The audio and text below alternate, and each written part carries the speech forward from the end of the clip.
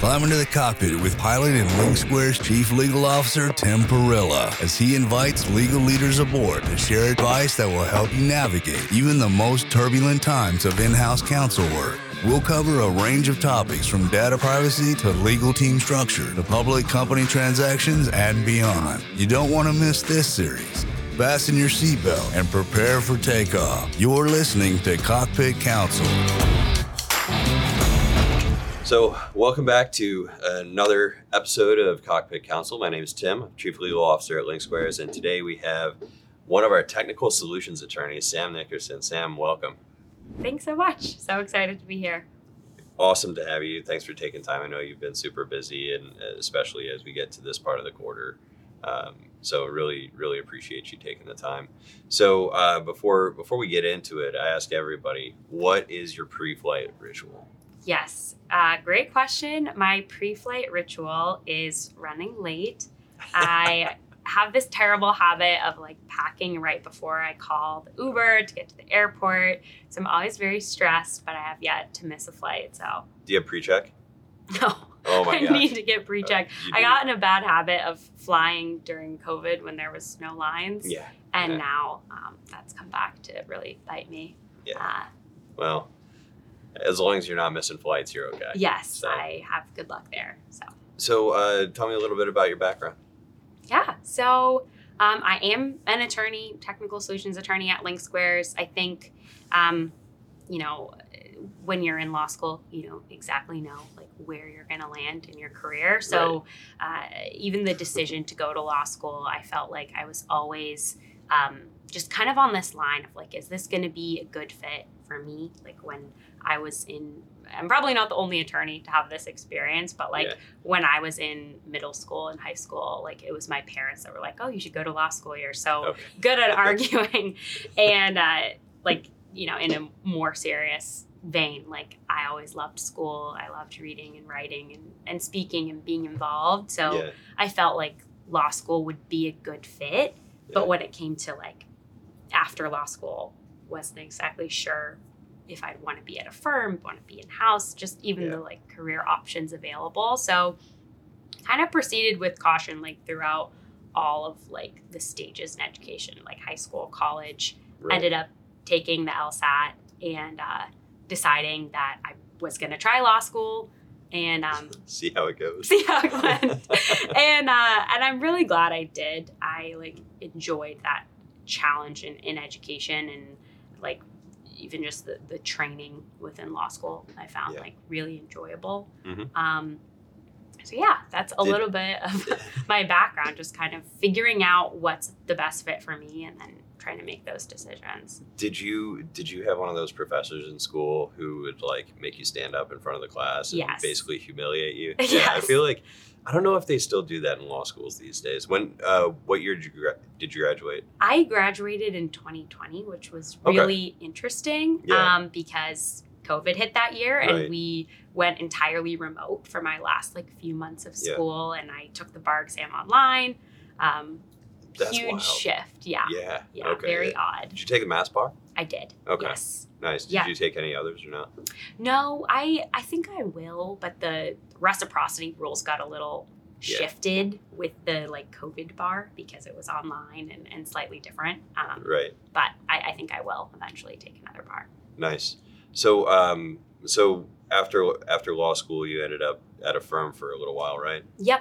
Worked in a law firm that was mostly on the transactional side. I think when I was in law school, I was like, all right, let's figure out what fits and what doesn't fit. Right. Didn't necessarily want to do big law or a partner track right away. I kind of wanted to settle in a smaller firm. So ended up at a small firm doing a lot of commercial real estate, business development, that type of work, which I absolutely loved. And I felt like because I was at such a small firm, I got amazing attention and one-on-one time with the partners. It was a small family firm and really got poured into, which I'm very grateful for to have had that experience. That's awesome. And then you landed here with us. Yeah.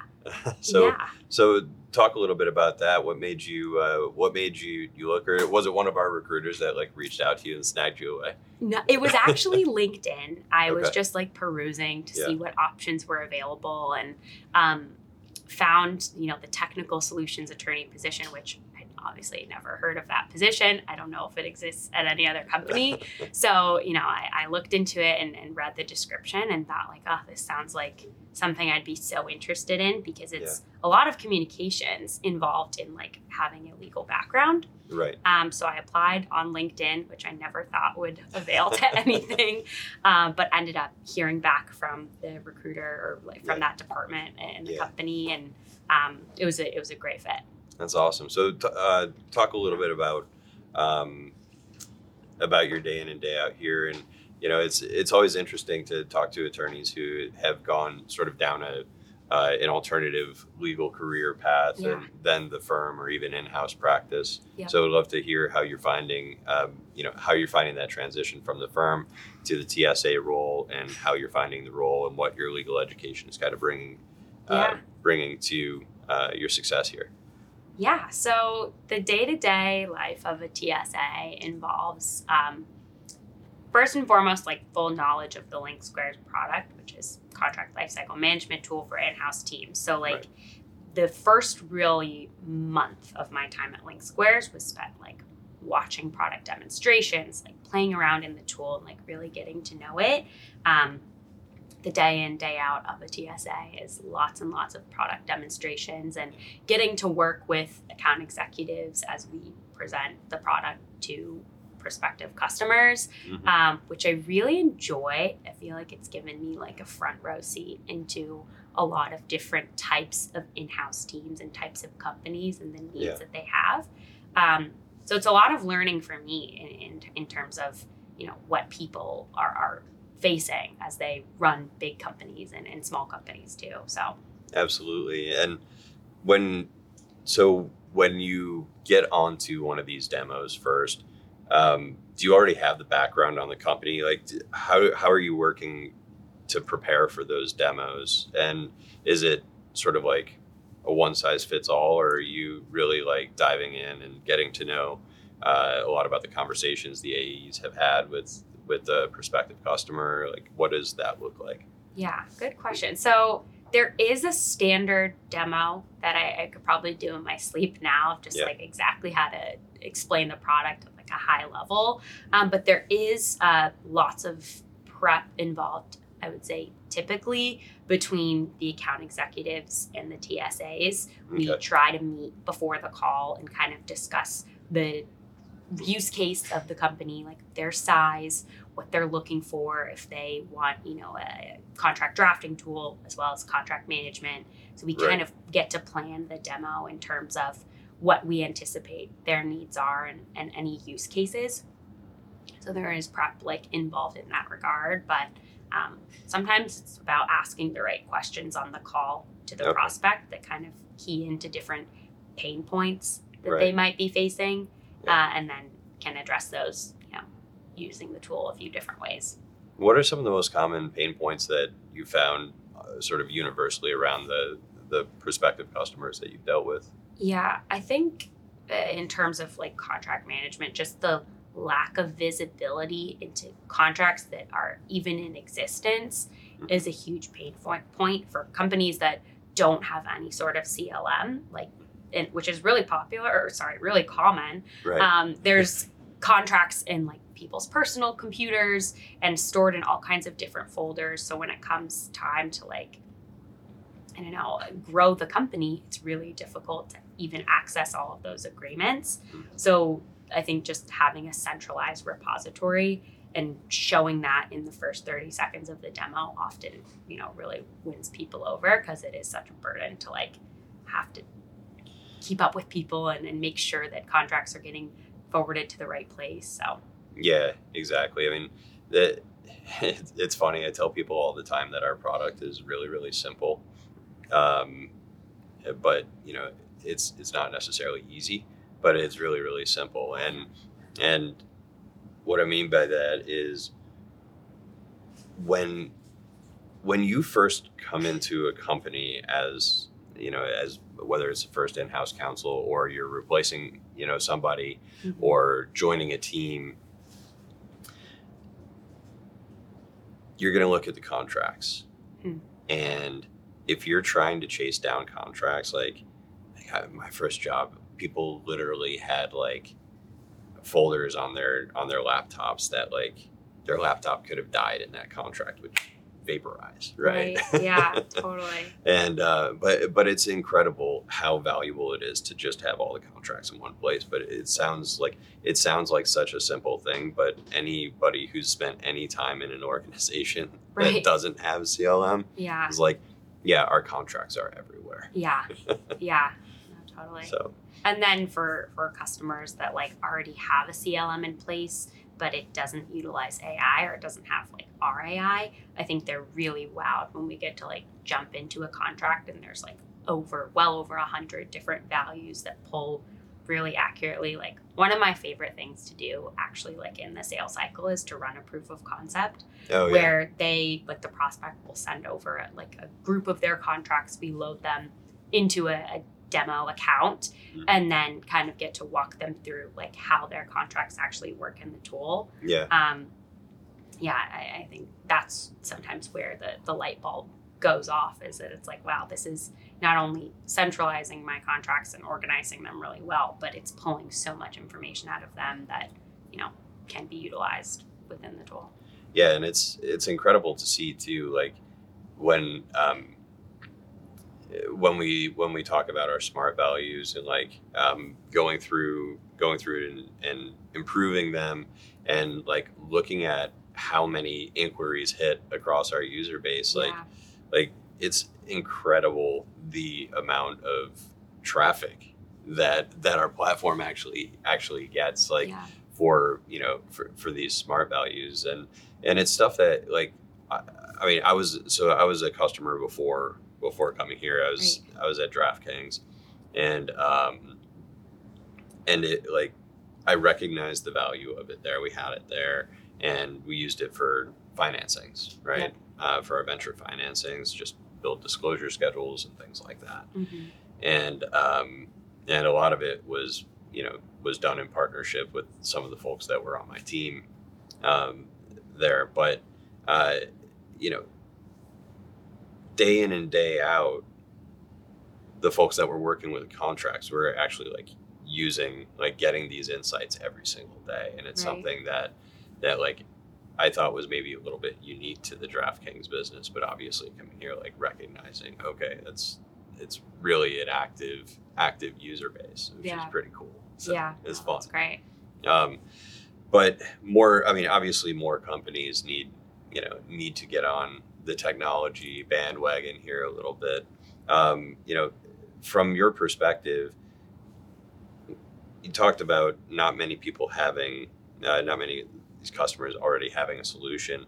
Do you know whether they're using any other types of legal tech or? I feel like the spread of like people that can benefit from LinkSquares, like therefore people that we prospect to, is so huge. Like there are sometimes companies we reach out to that have no legal team at all, and they're just kind of doing their best with managing contracts, and they don't really have a ton of different tools. We also demo to like enterprise level companies that have lots of different software in place, lots of different decision makers, sometimes like around the world. So when we schedule our calls, it's like coordinating the best time with teams like in Asia, in Australia, in Germany. Like when can we all talk about LinkSquares? So I would say it depends. Sometimes there's nothing, and sometimes there's already a lot in place, or they're offboarding another tool. So the conversation does change like depending on that use case.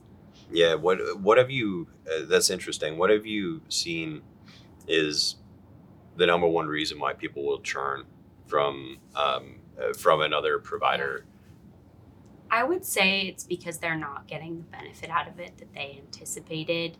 Like they're not, I think, really satisfied with the amount of time that the tool is saving them. Like I think that goes more towards like the power of what, like the AI, if that system has AI, what it's able to extract and like what processes for the team that the tool can make more efficient. Right. If it's not doing that after a year.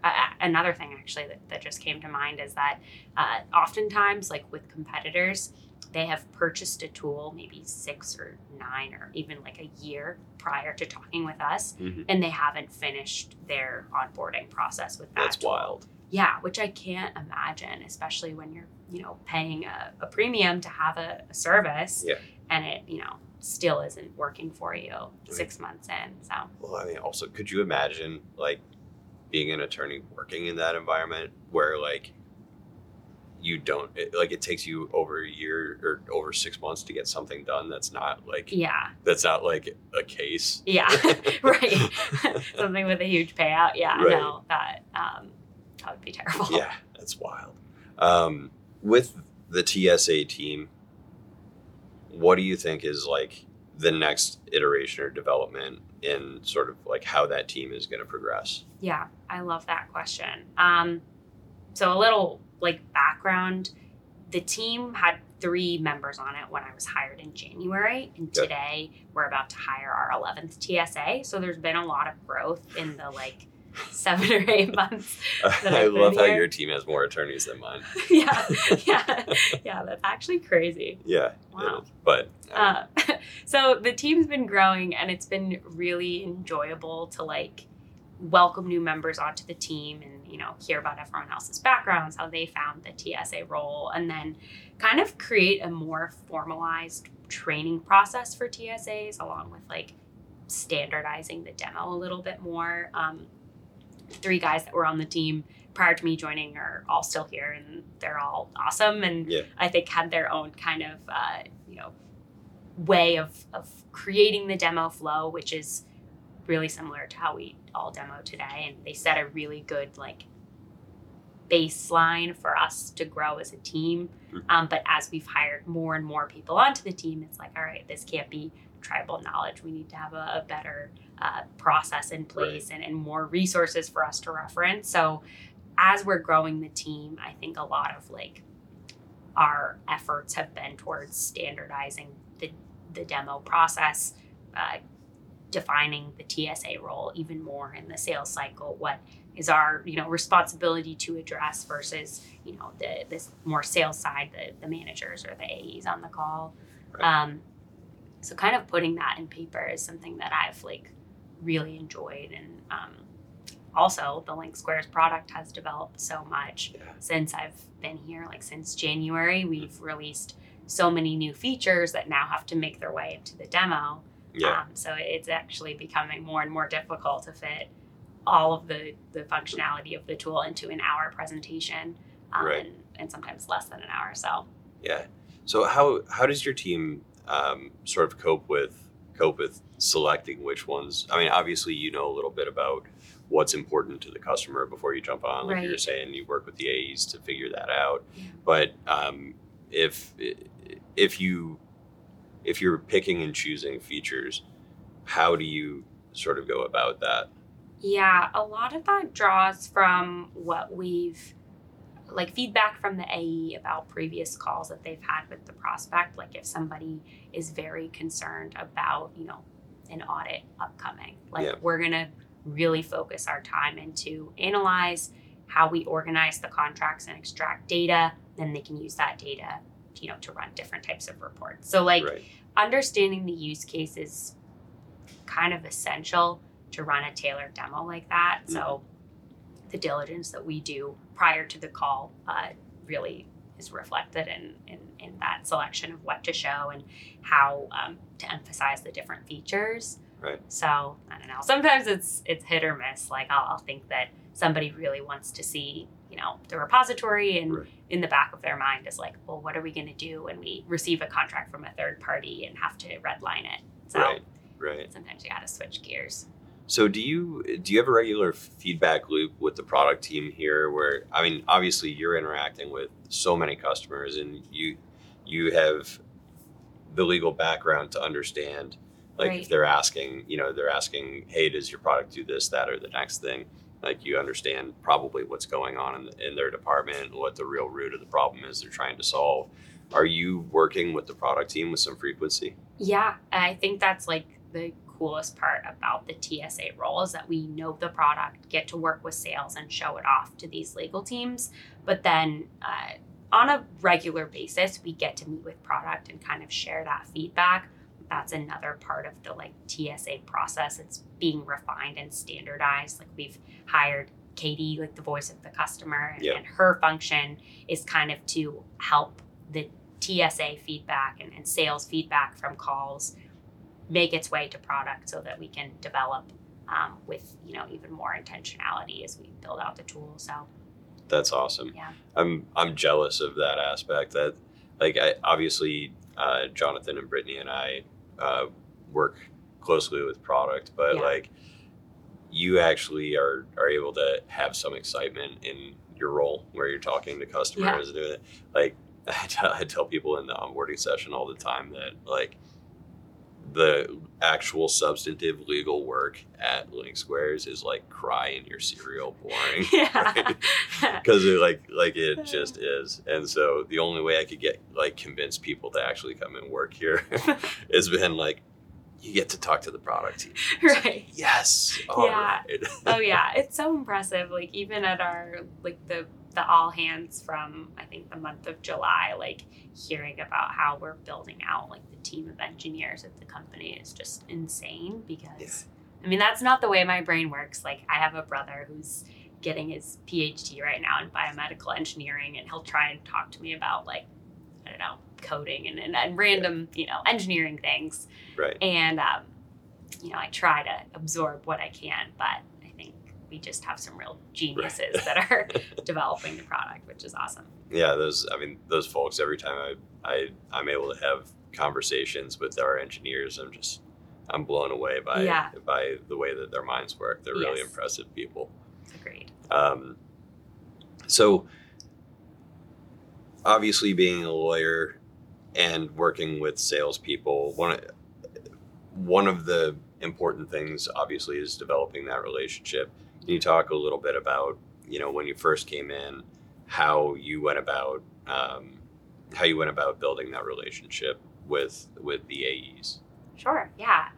So when I first joined, I was really intimidated just by being on a sales floor. Like, salespeople are awesome and they're all so confident on the phone. So I was like, oh my gosh, these people really know what they're talking about. They're really established in this company. So I had a bit of intimidation just because every other time I've started a job, it's been a much more low-key environment, like in a law office or something like that. So I was intimidated, but I think given the way that our two teams were designed to like collaborate and work towards one goal, just like, you know, convincing another customer to purchase LinkSquares, like that's really unifying. And I think especially when I really ramped up and demos that I had done had started to result in like close one deals, I think that was super exciting, especially like at the end of June for Q2. Like, I don't know, lots of like high fives, lots of celebration as a team. So I think just like working together and really working to help the account executives like in their goals is really bonding.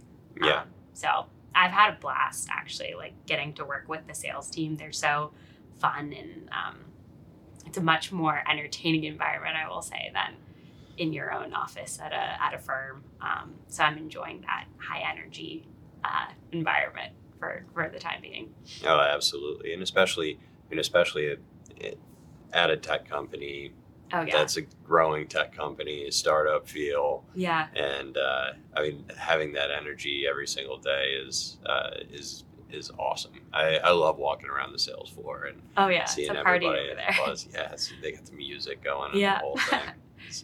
But that's a tough job. I don't know how those folks do it. I mean, for every call where someone actually is polite to them, right, I'm sure they get like 100 of like people just saying like, will you please die? Well, something that was like just hilarious in the past month, I think the sales team does like a calling bonanza every so often where they just cold call like nonstop for like 5 hours. Okay. So we're not doing demos during that time. So all the TSAs are free. And a few of us were hopping on the phones and like trying out cold calling just for fun. And cold calling for fun. Yeah, right. well, yeah, I was kind of off to the side, but a few of my team members were like just killing it on the phones and mostly getting hung up on. But someone had called actually one of my buddies from law school. Okay. And led with the line, like, do you know Sam Nickerson? And they were like, yes, I do. So they passed me the phone. I got to catch up with a buddy who just went in-house. That's and awesome. then booked a demo with him. So it was fun. And I was like, oh, this can't be that hard. I just had one call and booked a demo. But that was a fun time there. Very high energy over there. That's awesome. That's awesome. So I think we may have a couple of questions. Alyssa, got any audience feedback here? We do. What is a piece of advice for somebody considering a different career path with their legal background, but isn't sure where to start? Ooh, that is a great question. I think first, like when you're making a career decision, you can probably speak to this even more than I can, Tim, but when you're making a career decision, I think you have to remember that like life is long, life is short, but it's also long, and you can make different career decisions. And if it's not the right move, you can easily pivot. That was kind of how I approached law school and how I approached even like taking the TSA job. Thought it sounded like a really fun opportunity, but like thankfully the job market for attorneys and just jobs in general has been pretty good right now.